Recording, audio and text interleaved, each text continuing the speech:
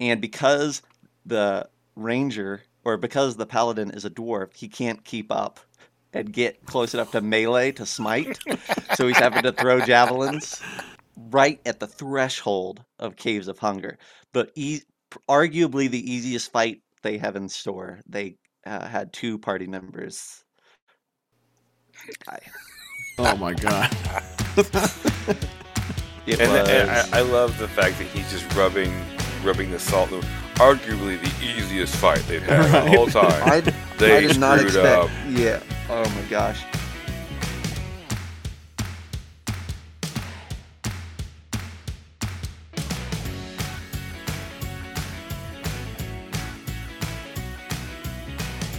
Hello and welcome to the Bite Size Gaming Podcast, the podcast that's serving up a buffet of RPG topics to get you through your week.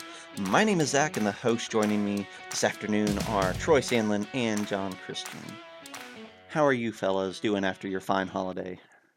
Oh, still trying to recover from all the shenanigans of this weird holiday season. Indeed. Yeah. Mm-hmm. How is it that I went to fewer places, visited less family, and feel 10 More times tired. more exhausted? Oh yeah, yeah. I thought of Oh, that I too. have I'm like, first world problems, man. Oh, it's so sad for you that you work remote and you don't really have to go out anywhere. You just got to lay up inside of your house that's well heated, or it's so sad. Terrible. I think that maybe it's because I felt the same way. I think that's maybe it's because we do stay at home now. And like for the last 9 months or Mm. so, we've been not going anywhere, that now like going anywhere to do anything is like, that's exhausting. Oh, We've been and properly terrifying. conditioned. Yeah, exactly. Stay in your pen, cattle. Yeah, it's Hmm. absolutely terrifying anymore. Yeah, yeah. I went to the local mall, which is, I guess it's now the second largest mall in Indiana. Not that that's saying a whole lot, I guess. It's Indiana. But no, I went there, and the last time I'd been to the mall was right before last Christmas. And yeah, just gearing up to walk in that place knowing there's going to be a ton of people, probably not paying any attention to social distancing guidelines or anything like that. But I was pleasantly surprised. I would say probably 99% of the people walking around had masks on and stuff. So Yeah. it it kind of quelled my burgeoning social anxiety kind of thing. Good. So yeah, it wasn't too bad. It wasn't too bad. That's good to hear. Well, we've got a whole list of announcements to get through today in our dessert round. These are new products, things trending on Twitter, announcements, blah blah blah. And we've got a full slate of four of them today. I think we'll just go right down the list because I think the last thing kind of ties in with our topic. Mhm. Um, so right out the gate, I'm going to talk to you all a little bit about a product called Knights Black Agents. This is something that I didn't know anything about um, prior to playing it, but our good friend of the podcast, Mike Amer, who was on last episode, I think, um, he introduced us to this RPG that takes on the gumshoe system Hmm. and makes you basically super spies hunting down vampires in Europe. I think that's the easiest way to say it. Very That simple sums system. it up pretty good. Yeah. Very simple system. All you use is a D6. You're designed to be a badass, and you're designed to hunt basically one type of creature, which is vampires and their kindred. Um, it was a blast, I think. If you're looking for a system that is not difficult and isn't going to take a long time to learn and introduce people to, you can definitely use this system. It's a skill-based system, so you don't level. As far as I know, you don't level.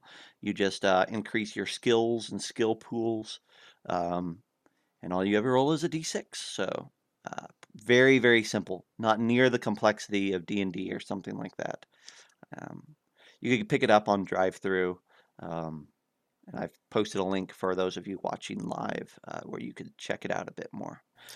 Yeah, you could even get a nice bundle Mhm. with the Dracula dossier, Dracula Redacted, and the Director's Handbook, along with Night's Black Agents.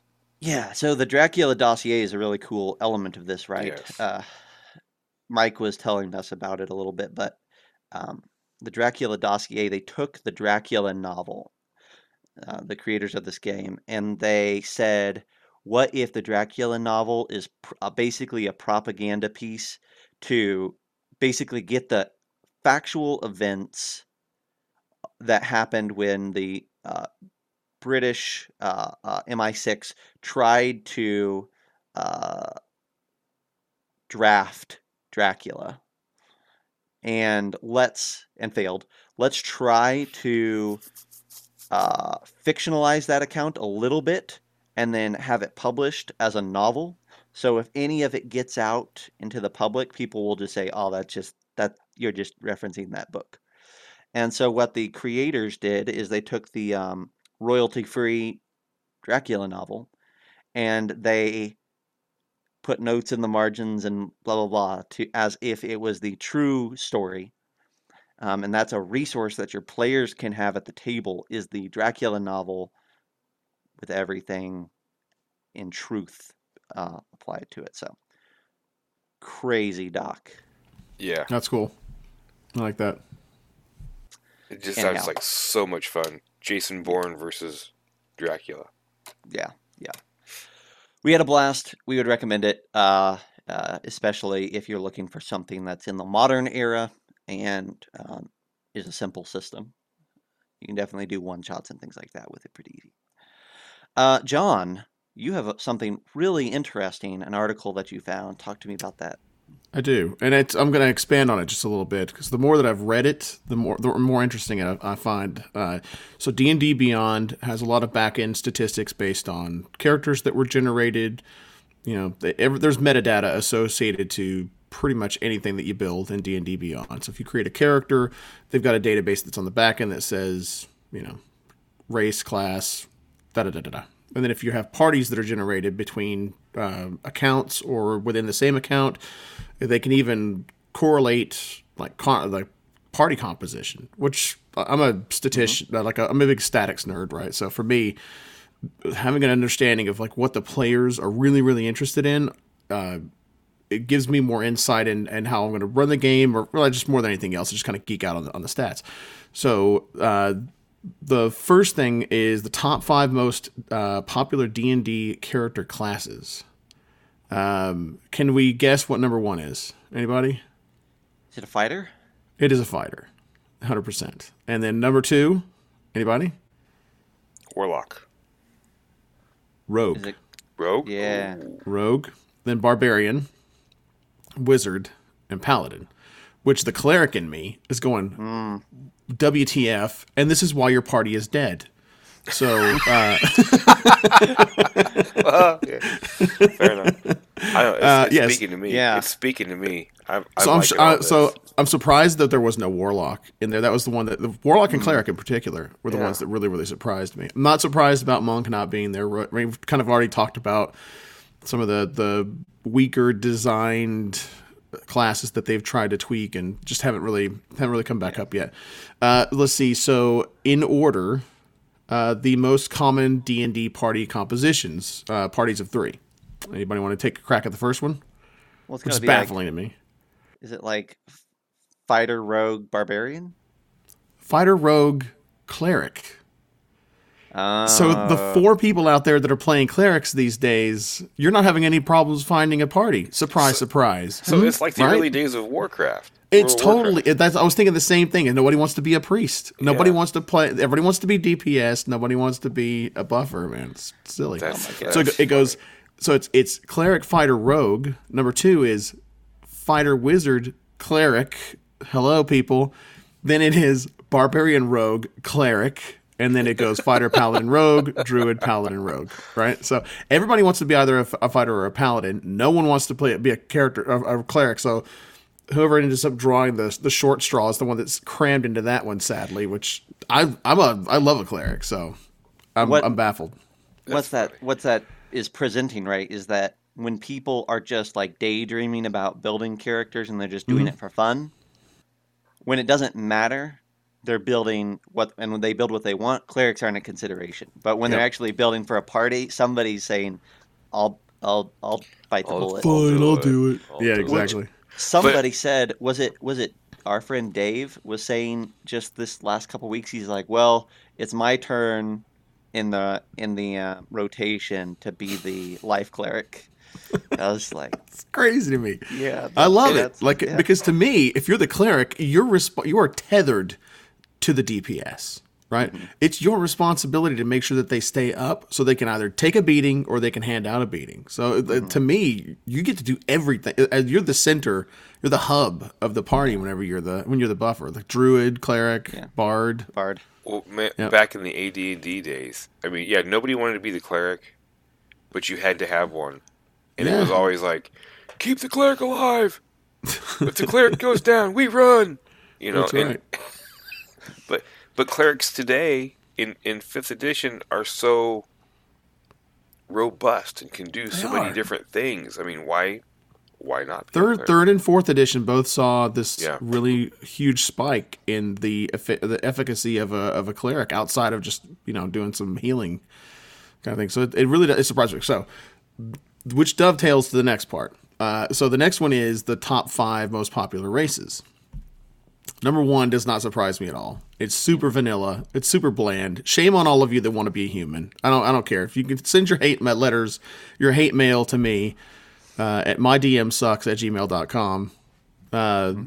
But yeah, so like really, we're playing Dungeons and Dragons. You guys want to be humans? That is the most boring thing I can think of. Right now, look, there are really awesome human characters that are out there, and I'm only half serious. But I mean, come on.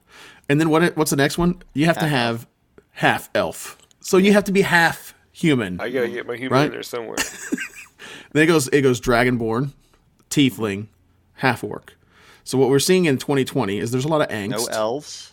No No elves elves. in the top, man. No dwarves. Okay, so the comprehensive list is then it goes elf, high elf, Goliath. The bottom three, mountain dwarf, halfling, hill dwarf. Wow. You have failed me. Well, D&D the community. bottom 3 you of the have top failed 10. me. Yes, Of the the top 10. bottom 3 of the top 12. Actually, sorry. Okay, yeah. Yeah, they top didn't even 12. make it. They didn't even make it into the top. The top Like 10. Mountain Dwarf made it to the bottom of the top 10. The Hill Dwarf, which is like that doesn't surprise me too much because what's like cleric's not in the top 5, so you're not going to have a Hill Dwarf. What's the point in that? Because I'm not going to heal anytime soon, right? But I mean, D&D community, I love you. I'm going to have an intervention for you right now. You don't understand how awesome dwarves are, apparently, and we need to just devote an entire podcast, or I'll do a side. There's gnomes are not in there at all. Gnomes are not in there at all. Now, and the halfling is Lightfoot halfling. It's not even like a Stoutfoot or what is it? A Stoutheart halfling. Stout. It's not even those. Yeah. No drow. Yeah. No Genasi, which are a big deal. Nope. I kind of expected ASMR to slip in there because people love them. Maybe they're Now, Well, what that's interesting. I'm curious about what's going to end up happening is exactly what point they pulled these stats. If it was pre or post Rime of the Frost Maiden and post season 10 or anything like that, right? Because the main reason being is, I'm sorry, Goliath. more Tashas, which we'll kind of go into here in a minute. More Tashas, right? Because if they're allowing for the racial ability score flexibility, Mountain Dwarf's it's the jazz, man. It's like Well- +2 and 2 different stat blocks. I can't believe that everybody hasn't gone for Mountain Dwarf. I thought for sure that Am I right in thinking that D&D Beyond has not yet implemented they have. the top? have Have they? implemented. They 'Cause I know that yep. there was some issues before. Yeah, I was looking at it today, and if you look at the races now and the traits, you get to pick.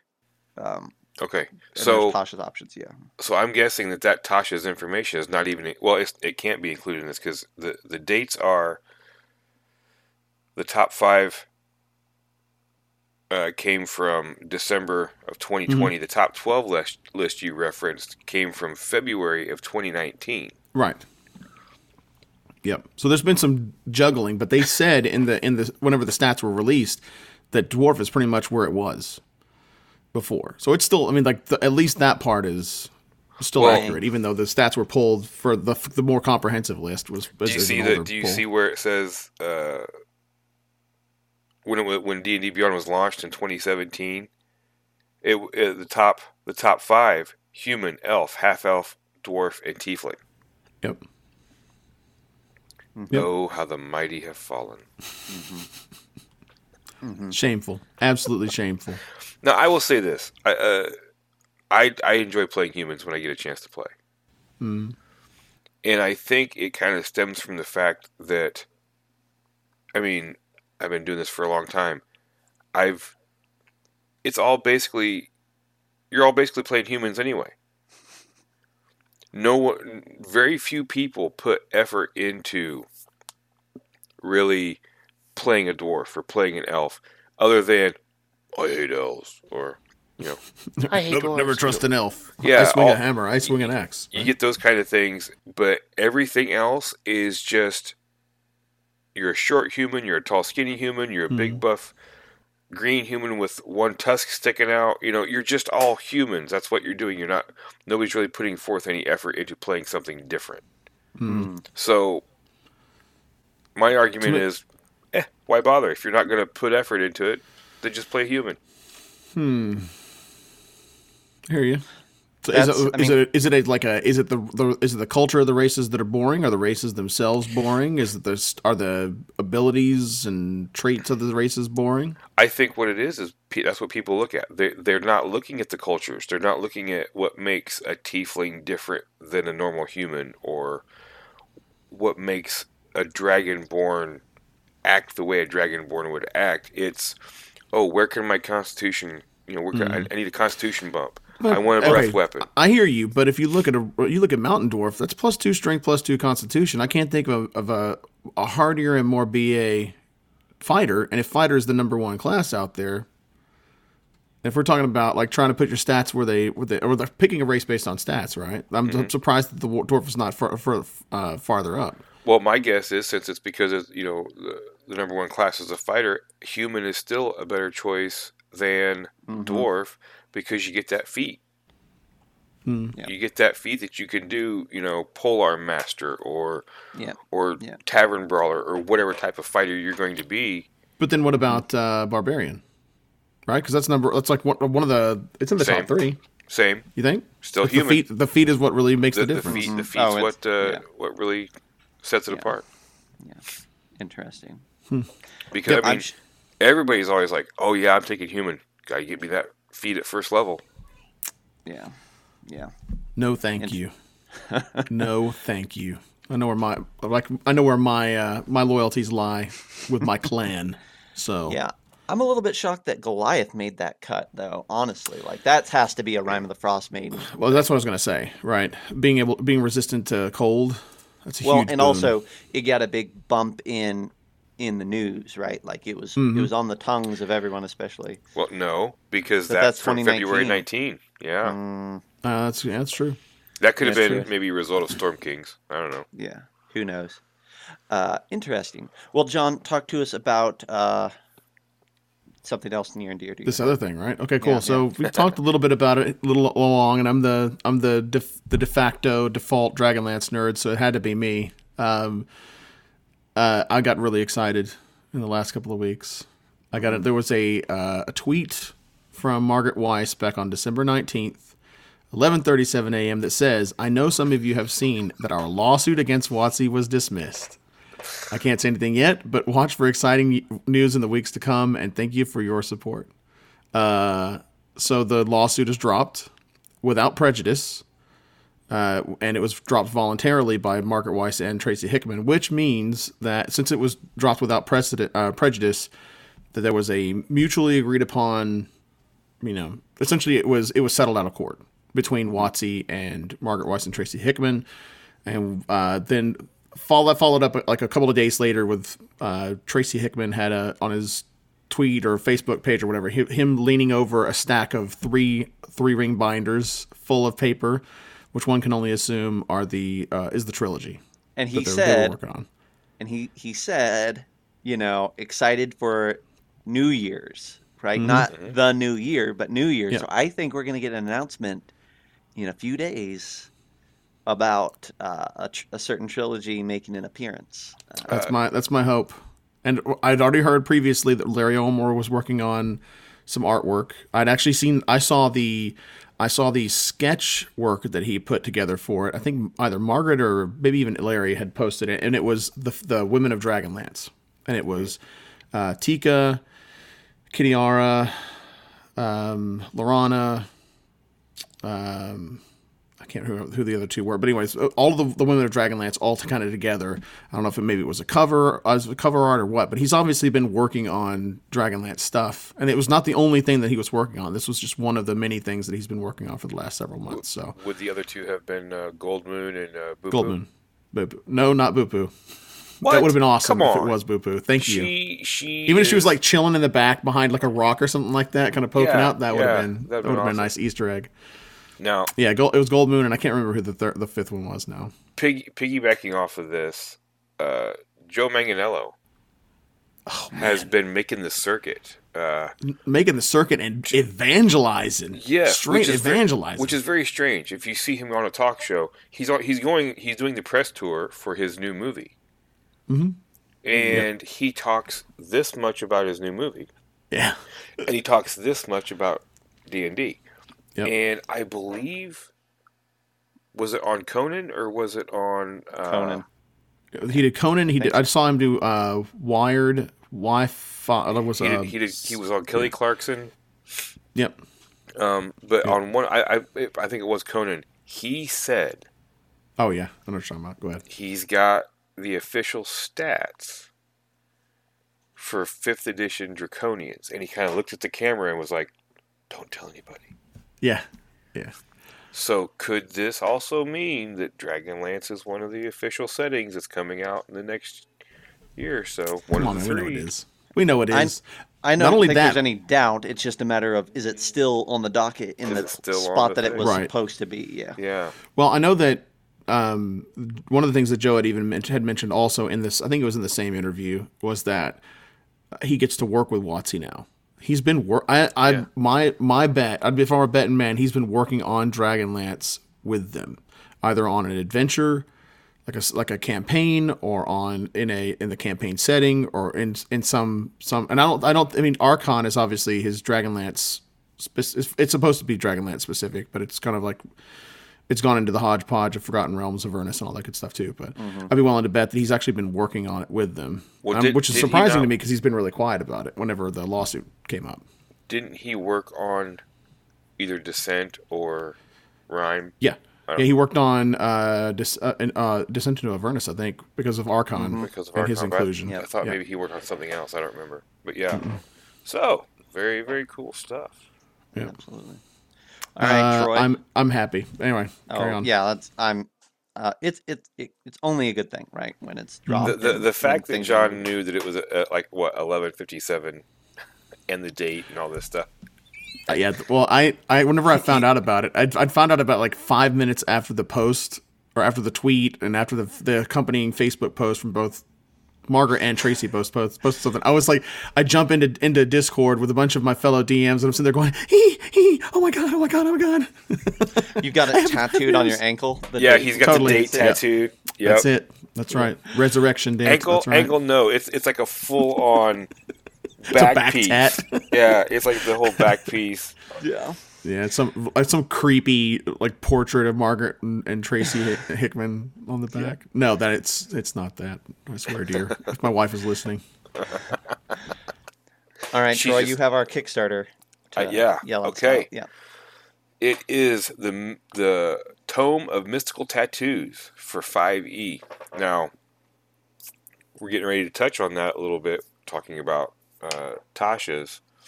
But this gives a bunch of tattoos. I'm not going to get into it too much. The link is going to be there to go check it out. It's got, how many days left? 20 days to go as of this recording. So you'll have plenty of time once this episode drops to check it out. Um, Suffice it to say, I think it answers some of the issues that we have with the tattoos as presented in Mm-hmm. Tasha's. Mm-hmm. It's actual ink and needle, old school with the little tapper. Mm-hmm. So, there's, as with all tattoos, those of you that have them know, there needs to be some pain involved in earning that tattoo. Um, all kinds of stretch goals have been unlocked. It is obviously funded, and it just sounds cool. Mm-hmm. Like they got one. It's an elongating tattoo, and each tattoo there's art for it, Mm-hmm. so that you can see what you're actually getting. It's fully illustrated, and the artwork looks it's rather comic booky, Mm-hmm. but I can get behind that. I like that. Mm-hmm. Yeah. Yeah. It's pretty awesome. Yeah. Yeah. Well, so this will still be going live. It's the nice thing about it. If we have any international listeners to the podcast, this particular Kickstarter is through drive-through, which means that you should be able to get an actual physical book at a reasonable price. So it's definitely cool in that way, and they've plowed through a lot of stretch goals, so it's a pretty exhaustive book at this point with an adventure included. Yeah. So awesome. All right. Well, with that, we will move on to the main course of our topic today. We are going to finish out Tasha's. We have chapters 3 and 4, which is kind of a mixed bag discussion, and nothing that we really felt like deserved a full episode in and of itself. So we'll kind of bounce around a little bit. But let's start with chapter 3. Chapter 3 is magical miscellany. It's spells, personalizing spells, magic tattoos, and new magic items. Um, I think we kind of all agreed that as far as the spells go, we're not really going to cover those. There's new spells. Go check them out. New They're spells. fun. Um, I will say, I am jazzed about the summoning spells. oh yeah, that Yes, that long is. time Yeah. coming should have Yeah, happened in the player's handbook, arguably. Like, and can we talk about these for? I mean, I don't want to talk about the individual spells. yeah, yeah. It breaks it down. You got beasts, you've got celestials, you've got whatever. Hmm. To me, this smacks of something that I had never thought of playing older editions of D&D until the game Magic the Gathering came out, Hmm. and more so the comic books. I think, Hmm. um, and that is, and it's been years since those comic books came out, but it kind of alluded to the fact that when a planeswalker summoned a creature, it was a specific creature. Hmm. And I remember the scene where the guy summons one of the Hurloon Minotaurs, and the Minotaur walks forward, and he's like, "Greetings, whatever greetings, Planeswalker. What is your bidding this time?" Hmm. And he's like, "Hello, my old friend. I need help." I mean that was cool to me, and Hmm. I kind of feel like you can do that easily with these spells. Yeah. So the note there, right, is that each one of these spells, instead of summoning a creature from the monster manual or whatever, it's summoning a spirit that's Yep, tied to that. So if you summon undead, you're summoning an undead spirit. If yep. you're summoning a fae, you're summoning a A a fae spade, a spi- spade a spirit. spay They can't. a spay spirit. Please Uh, spay neuter yeah. And your it has spirits. its own stat block that's built into the spell. Yeah, That would be my only note is I like that it's consistent, but I also kind of would have liked to have seen like when you summon undead, you summon a shadow or blah blah blah, right? Like Hmm. would have been a cool thing where you get to summon the creatures that you've been fighting previously or whatever. Like I don't know. There's something lost when it's just a spirit. yeah, Um, yeah.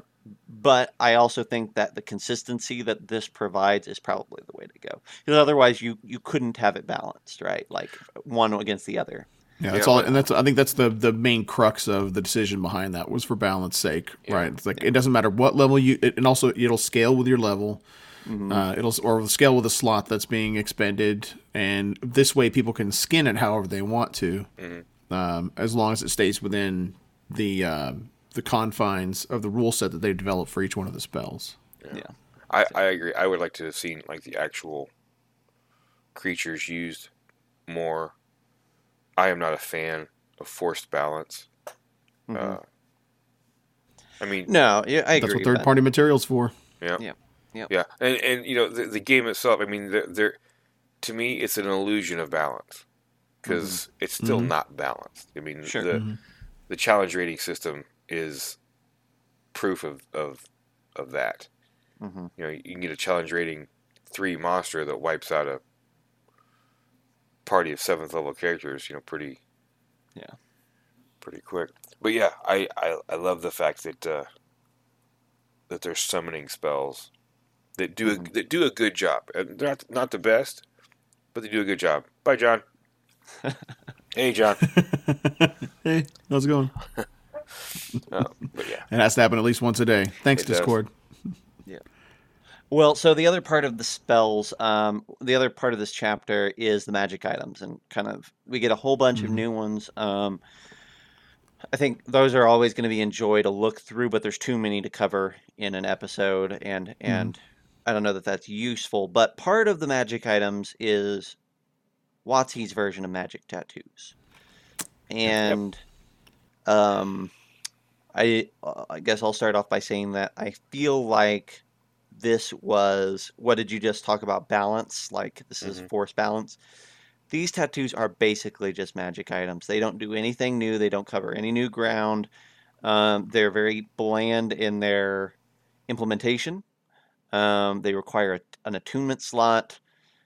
Um, they take an hour to apply. You do it over a short rest or whatever. You just hold your magical needle to your skin for an hour, and at the end of the hour, the needle becomes the tattoo on you. Um, I, I, I am fine with what they do. They give resistances or blah blah blah. I'm not. I don't like the flavor built around them or mm the implementation. Mm-hmm. Um, Troy and I were talking beforehand. Critical Role did it great. Yeah. That when they implemented tattoos into their setting, it's exactly how I would do it. And even theirs was Mm-hmm. it was pretty simplistic. Hmm.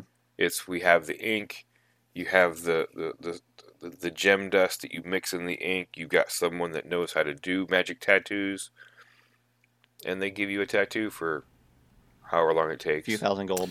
You Yeah. can And only have one.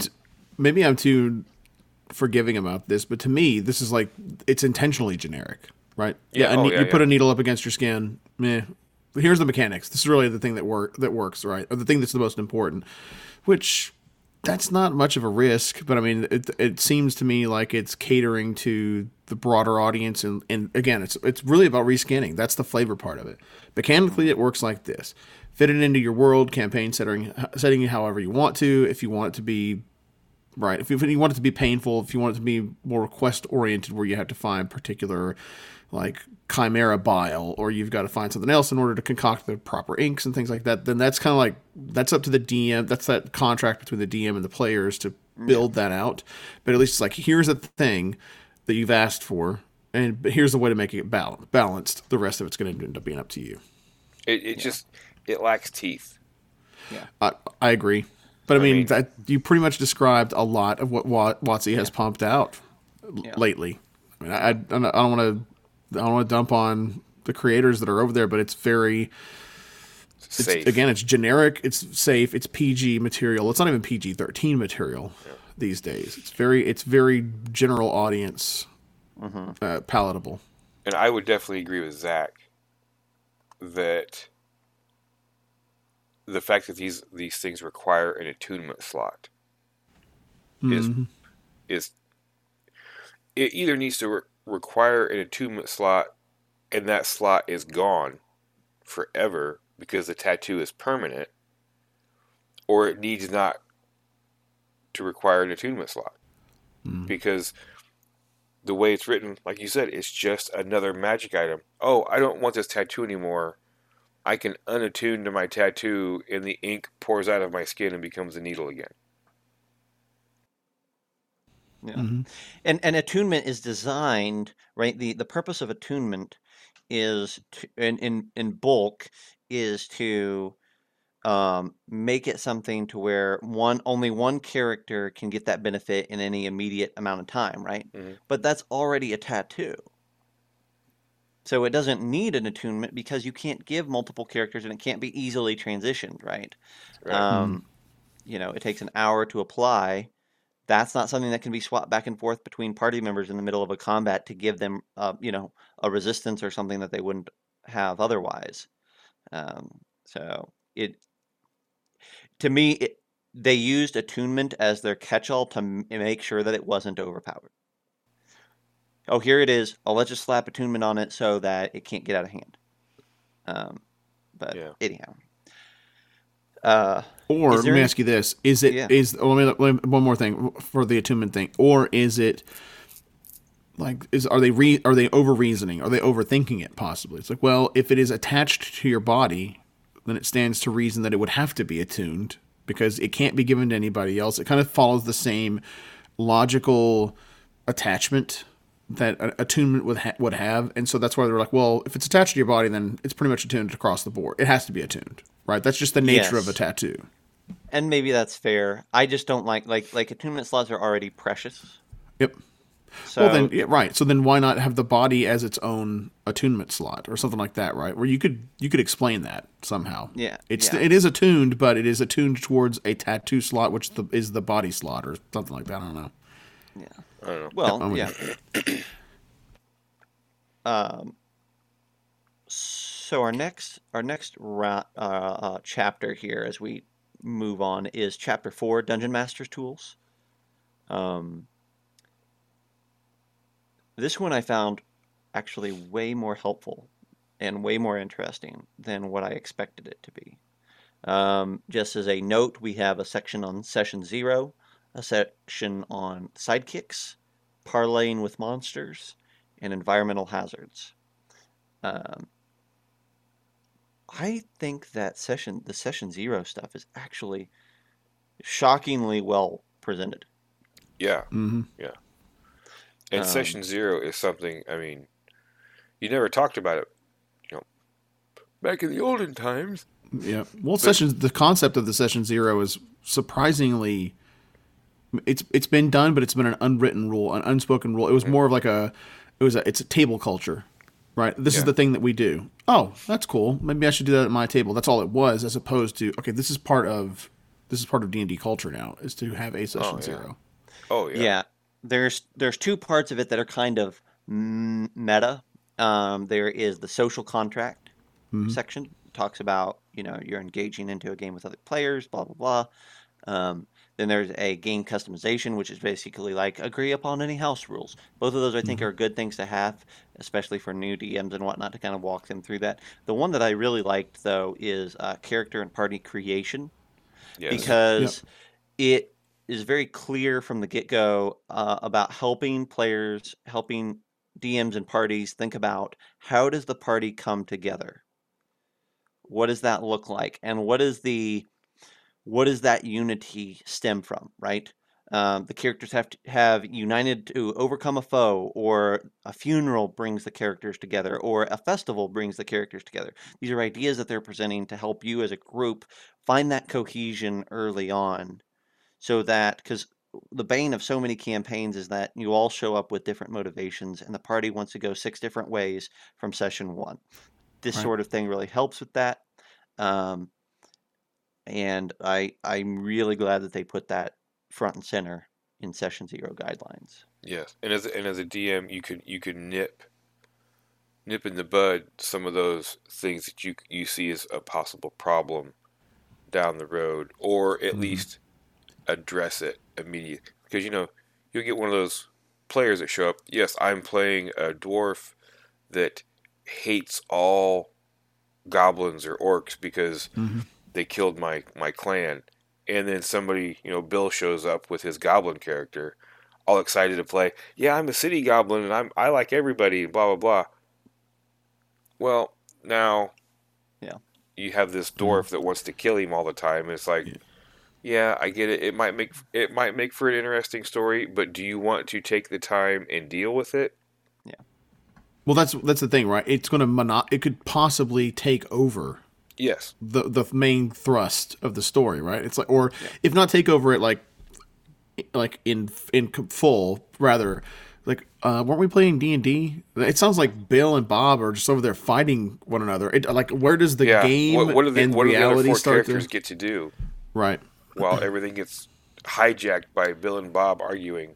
right. You know, Rhyme of the Frost Maiden has secrets, and that's a big part of it, is this like not having a cohesive party and having suspicion and intrigue and all that built into the fabric of even your fellowship. My group playing through has realized very quickly we jumped wholeheartedly into that experiment, right? And we have determined that we do not like it. Like Mm-hmm. we're enjoying it because it's short-lived, but no one wants a year of this. The idea of making party conflict an intentional part of your game is not desirable, and all of us, I'm playing with a group of by and large very seasoned D&D players, and we've had two conversations in the past 2 weeks where we're like, this is really fun. We're enjoying it. Thank goodness I don't have to play this character for more than 3 more sessions, and then Mm-hmm. we can go back to party unity and feeling like we're working together towards something. So, No. Okay. uh, Question: yeah, Is it because all the characters have one of these secrets that is causing the issue? Would if someone showed up and was just a closet Drist fan and everybody else was normal, it'd be all right. would it be It'd be all right. okay? It's because our secrets put the characters in conflict with other characters, right? One of our characters is a soldier from Gondor, and the secret is that they're related to the Steward, right? They're related to Denethor, and they're an agent of Denethor. And so when my party is out doing stuff, they all believe that they're doing it for Elrond and Rivendell and for the good of all people. This guy's secret is he's actually has a higher up person that he's answering to. Mm-hmm. So that's a butthead sort of thing, and as that has been revealed in these last few sessions, like that butting heads of like you guys are working for one guy, I'm working for another, and that disagreement of opinion Hmm. so hard to navigate around. We got another person who is playing a paladin of glory, right? Zero tactics allowed, right? We're going to go and fight everything that we come across and we're going to kill it and we're not going to run from it and we're not going to reposition. We're going to just walk up and swing our axe until it dies. Mm-hmm. That is not a character that gets along well when, you got a bard who's trying to be tactical with its, buffs and debuffs and a wizard and a blah blah blah, like, and then here's the paladin who is, every spell slot is going to be used on smite. I'm not going to lay on hands until this monster is dead because it's about, the glory of the kill, not about, saving a friend. And that's where the social contract part of Yep. it comes in too, right? It's where, because what the in Lord of the Rings, they're the two as the Fellowship, Yep. and so a For a fellowship is reason. really really difficult to have with Yep. to be in fellowship if there is conflict. Yep. And you saw that with even with Boromir, Yep. and like in the end there was still like they remained galvanized even after that fall, but it was but it was in the first book, right? Yeah. That happened with the first book, and then they could actually kind of go along with it, and it was something they could put behind them as opposed to this long term end of the story. It's Bilbo or it's Frodo and Sam about to throw the ring in, and then Boromir shows up and snatches it out of their hand and runs off with it. That kind of crap. That's the last thing that you need. It's like, what? Are you freaking kidding me? Yeah. That to me is a really easy way to assassinate the campaign, and Yeah. really kind of like everybody else's, like the shared fun. Then it turns into like, well, there's one little crafty player who's really, really enjoying being the Loki in the group. That's like the point of contention. Oh, they're having a blast. But it's kind of like Andy Kaufman. He was the only one that ever got any of his jokes. Oh, geez. He was the only one that ever laughed at any of his jokes. Right?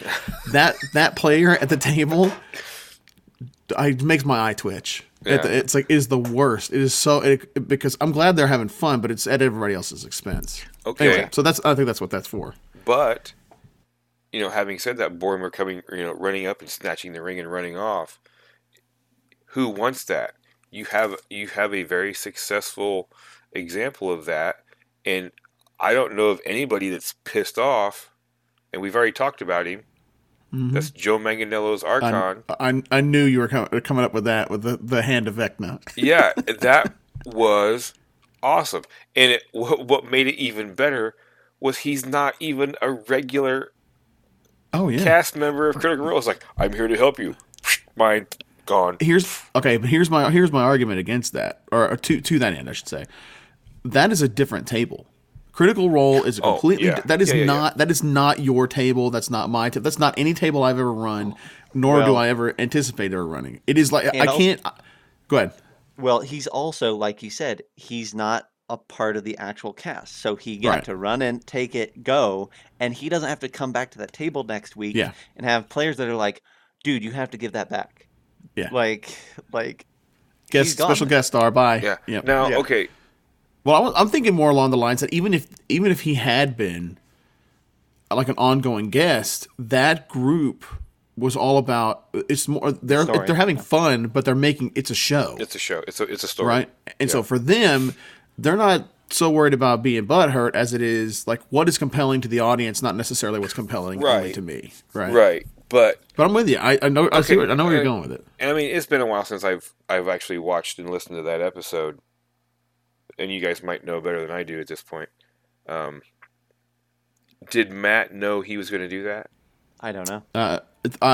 Because Joe has gone on record saying that he had talked to Matt about it, like that day or right before it or something like that. That it was like it's in the zeitgeist. It's like something that like he's really greedy. Who knows what'll happen? But he never actually said, "Hey Matt, get ready," because as soon as they turn their backs, I'm snatching that appendage. It's mine. Awesome. But like it's kind of like circling back to like the whole social contract and the session zero and stuff like that. It's really important. I'm glad that it's on paper now, or digital or whatever. Official.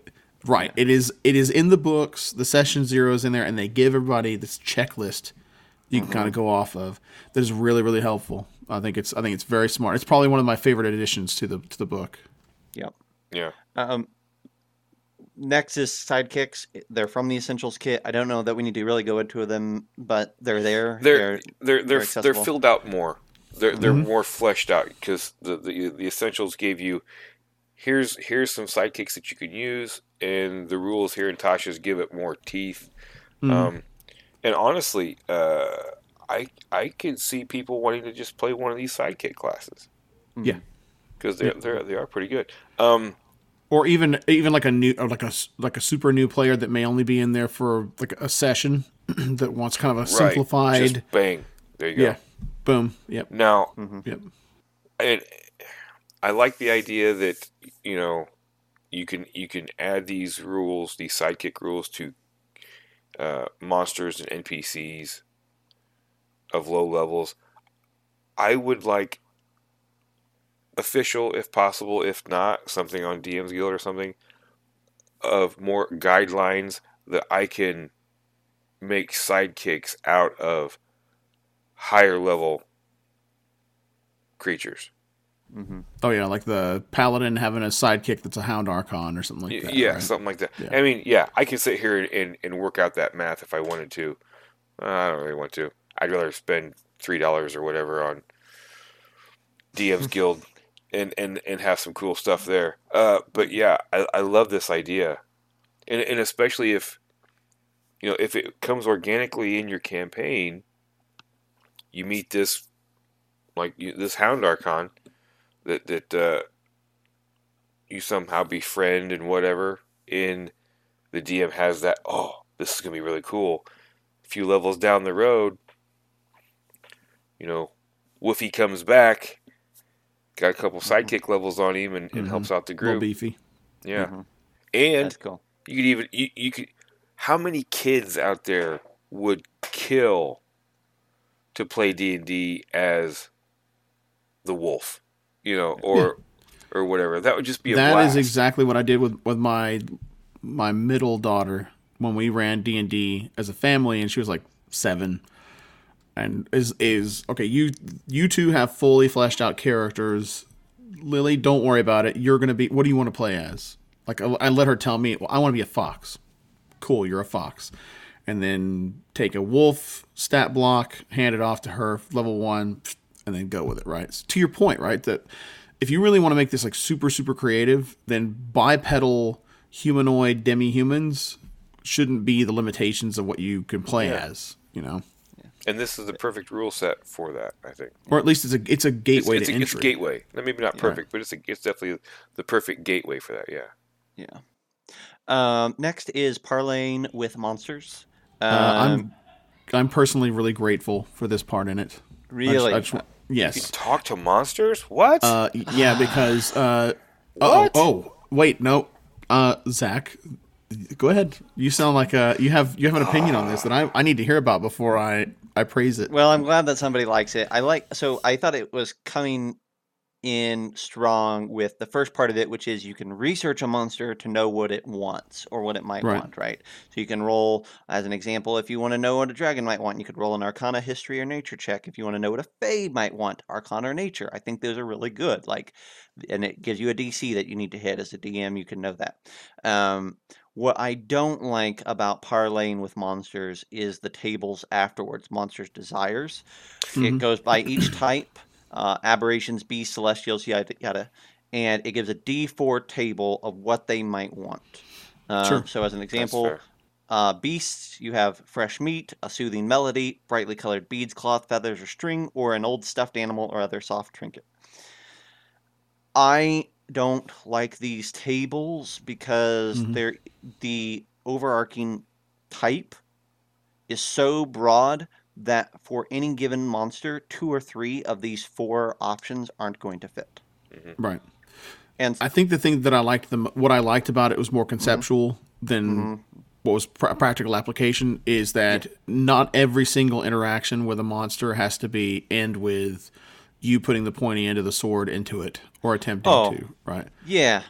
I think what it made me wish for is that we had a little note like this, Monster's Desires, in the monster manual for Yes. each entry there. These are the types of things that an illithid would be after. These are the types of things that a dire wolf would be after. Because here, this table doesn't do Yeah, anyone it's any not. good. Right. It's not helpful. So Um, those burgeoning game designers out there, DM's Guild product, make us charts, parlaying charts for all Or the monsters expand in on the it. monster manuals. yeah. Expand on it. Be more specific, right? Or even if you want to go ham, go through the monster manual, go through the monsters, Yeah. not just a type, Yeah, but like here are No, the exactly. all the motivations. Here's monsters. what the All of them, right. all of them. Here's what 100%. you want. If you're looking for a role playing encounter with instead of a combat encounter with a creature, here are some of your sorry seeds. And because I understand what they were going for with the tables. The tables are just like seriously something to gnaw They're on. And idea seeds. Yeah, yeah, that's really all they are. I don't think anybody's going to use these no like DM is going whole to roll a cloth. D4 on those charts. No, I wouldn't. Yeah. I wouldn't. Well, I mean, some new ones might feel like that's the thing, right? I really want to read or see this read by someone who had picked up the PHB, the DMG, and then they're a DM that's looking at it and being like, "Oh, is this the way that I'm supposed to do it?" Well, okay, so I'll roll the D4, and that's the way that you and we don't think along those lines. We know that there's like this unimaginable flexibility and openness to the way that we can run the game, as opposed to you have to follow the rules as written. Well, Right? yeah, you and I don't really even read most of the books. So. That is true. Who needs words, Who right? needs to read? Good enough. I think I get the gist of what you're trying to say. Yeah. Yeah. Um, I I would say though that this next section was, to me, the part that I went into expecting nothing. Hmm. Like, did not have any expectation of getting utility out of this, and I think I will reference this a ton. And that's environmental hazards, divided into Mm-hmm. three sections: supernatural regions, magical phenomena, and natural hazards. Yep. Um, Basically, the supernatural regions is amazing. So, if you want to give great descriptions of what the far realm might feel or look like, there's a table for that. If you want to Mm. know what a haunted area might feel or look like, there's a table for that. A mirror zone, an infested zone, a blessed zone, things, all of these little pieces that that are sometimes hard for you to get the words that you're after for these, Mm-hmm. specialized locations that make them feel truly unique. Each one of them has a really, really nice table filled Hmm. with not just descriptions, but also like creatures and counters that might be there. Um, you could build, honestly, you could probably do a whole session just off these tables pretty Oh yeah. easily. As an example, in the far realm, if you roll a certain number on the table, distance no longer functions in a comprehensible manner within the region.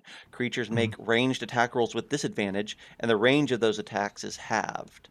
Um, just little things like that. I kind of attribute these kind of like to regional effects on legendary monsters, right? Yeah. It's things like that a lot of times. Um, I love this section.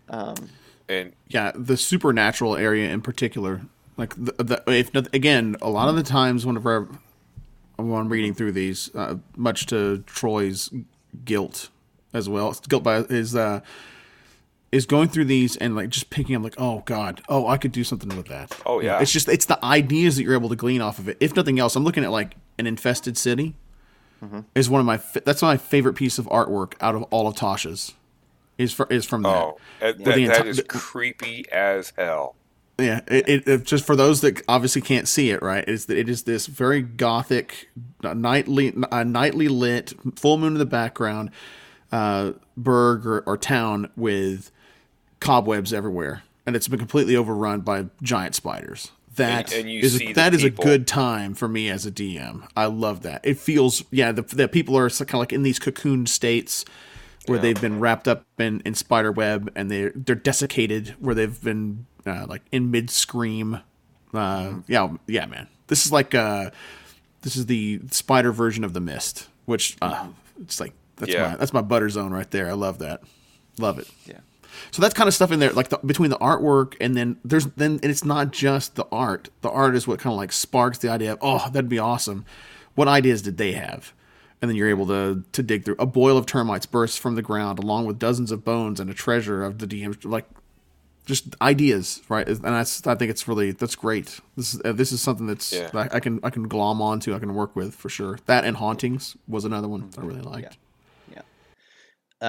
I don't know what to tell you you listeners other than just when your party's going to a new area that you want to feel special, just go to this section and you'll find something that'll tie in, whether it's the environmental hazard, the supernatural regions, or the magical stuff. Like there's whole notes on eldritch storms or enchanted springs, or Hmm. um, there's a whole section on magic mushrooms, which I really like because that seems to crop up more. So you could reflavor mushrooms to anything, but magic food is always a nice thing. And then finally, the last one is natural hazards, which is kind of a tack onto what you already see in like the DMG, with dealing with like things like lava and blah blah blah. What happens when one of these things happens?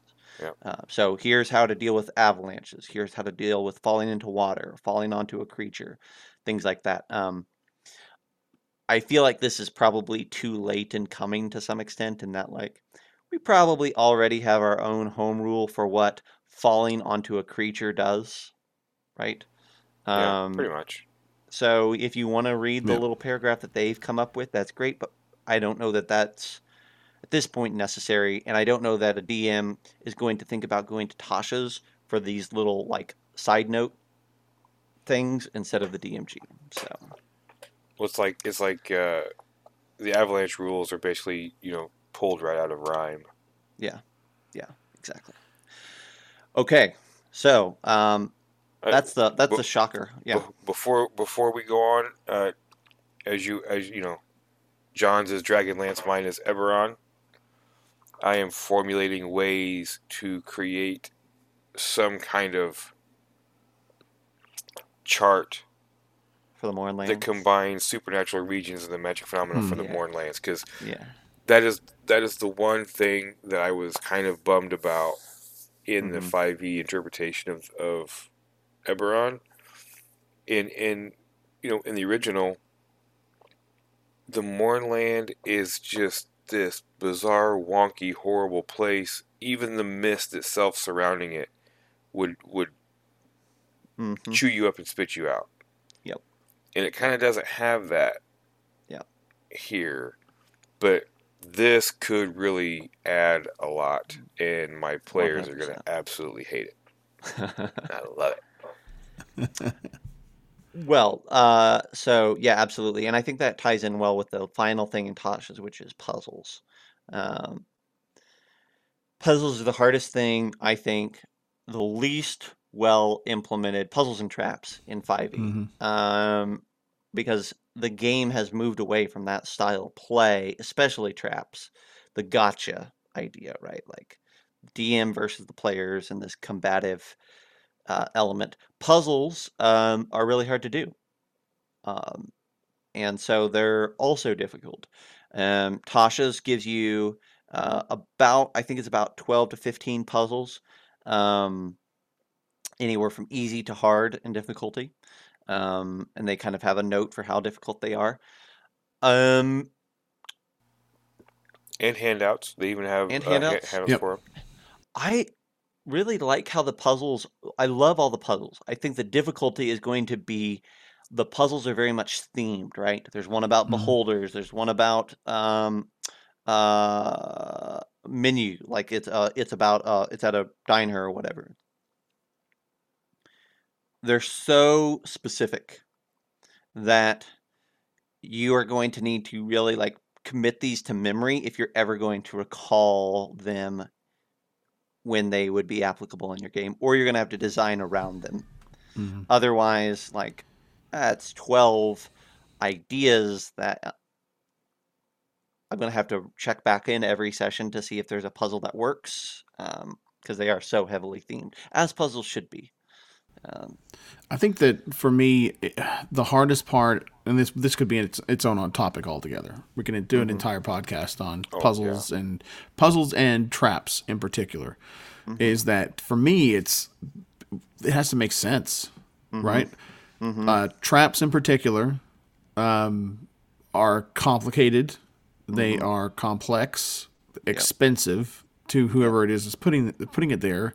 Can be, right? I mean, obviously you can do a pit trap that's covered up with palm fronds or something like that if you wanted to, but some of the more elaborate ones, especially the magical ones or mechanical, are really, really expensive. And whatever it is that's on the other side of the trap had better be really awesome, because it certainly shouldn't be trivial, or otherwise they wouldn't have expended so much. So I think what's happened is we've, like the rest of society, right, or like is that the viewer or those that are being entertained have become much more discerning, and the suspension of disbelief has diminished, become a little bit more, I don't know, culture is not the right word. It's finally like a little bit more refined, or we're constantly poking at the magician to tell us how he did the trick, or he or she did the trick, right? And so I think that's part of it too. It's like dungeon ecology is important, and why is the bugbear over here, but there's a rust monster that's right next door? You know, the Gygaxian dungeons, where that was excusable because that's just the way the game was, and people didn't question it. People do it all the time now. So you see the same thing with puzzles too. A puzzle should make sense. Why is there a puzzle there?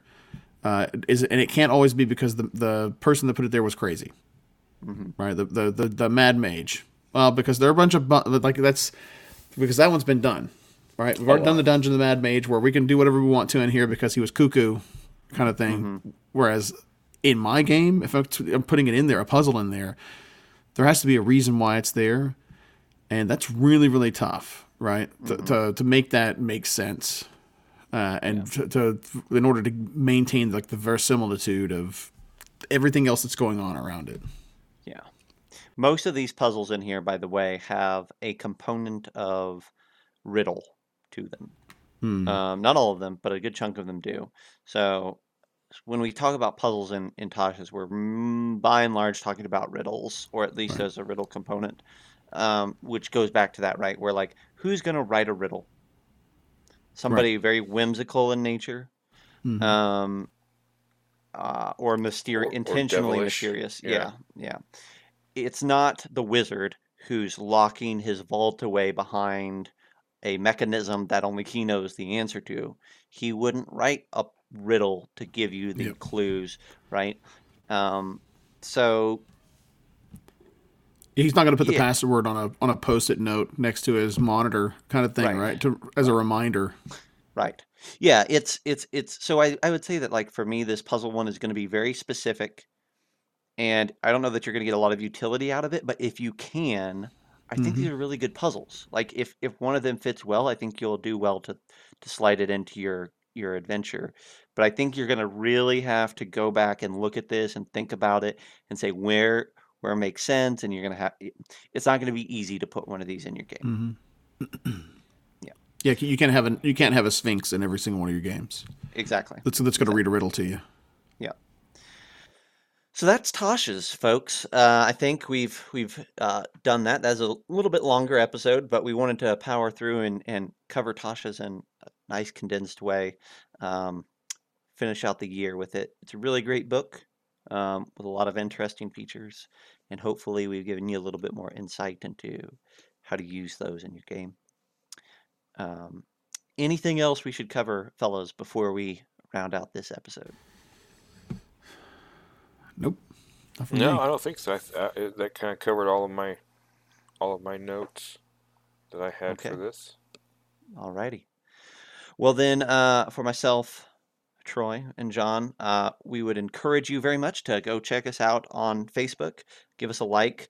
Let us know what you thought of this episode or any others. You could also go to, well, I was going to say, yeah, iTunes or your favorite podcast feed and give us a rating or review. Those would be very helpful in getting us to show up on other people's feeds and recommendations. Um, and if you can do all that, we'll continue to see our community grow, and we have big plans in store for maybe where to take this in 2021. So Here, here. appreciate appreciate all of you sticking with us through this year. We're almost a year into this podcast now, and we're still having a great time and don't see an end in sight. So thanks for being supportive, and we'll see you next week. Have a great game, everybody. Bye, everybody. Take care.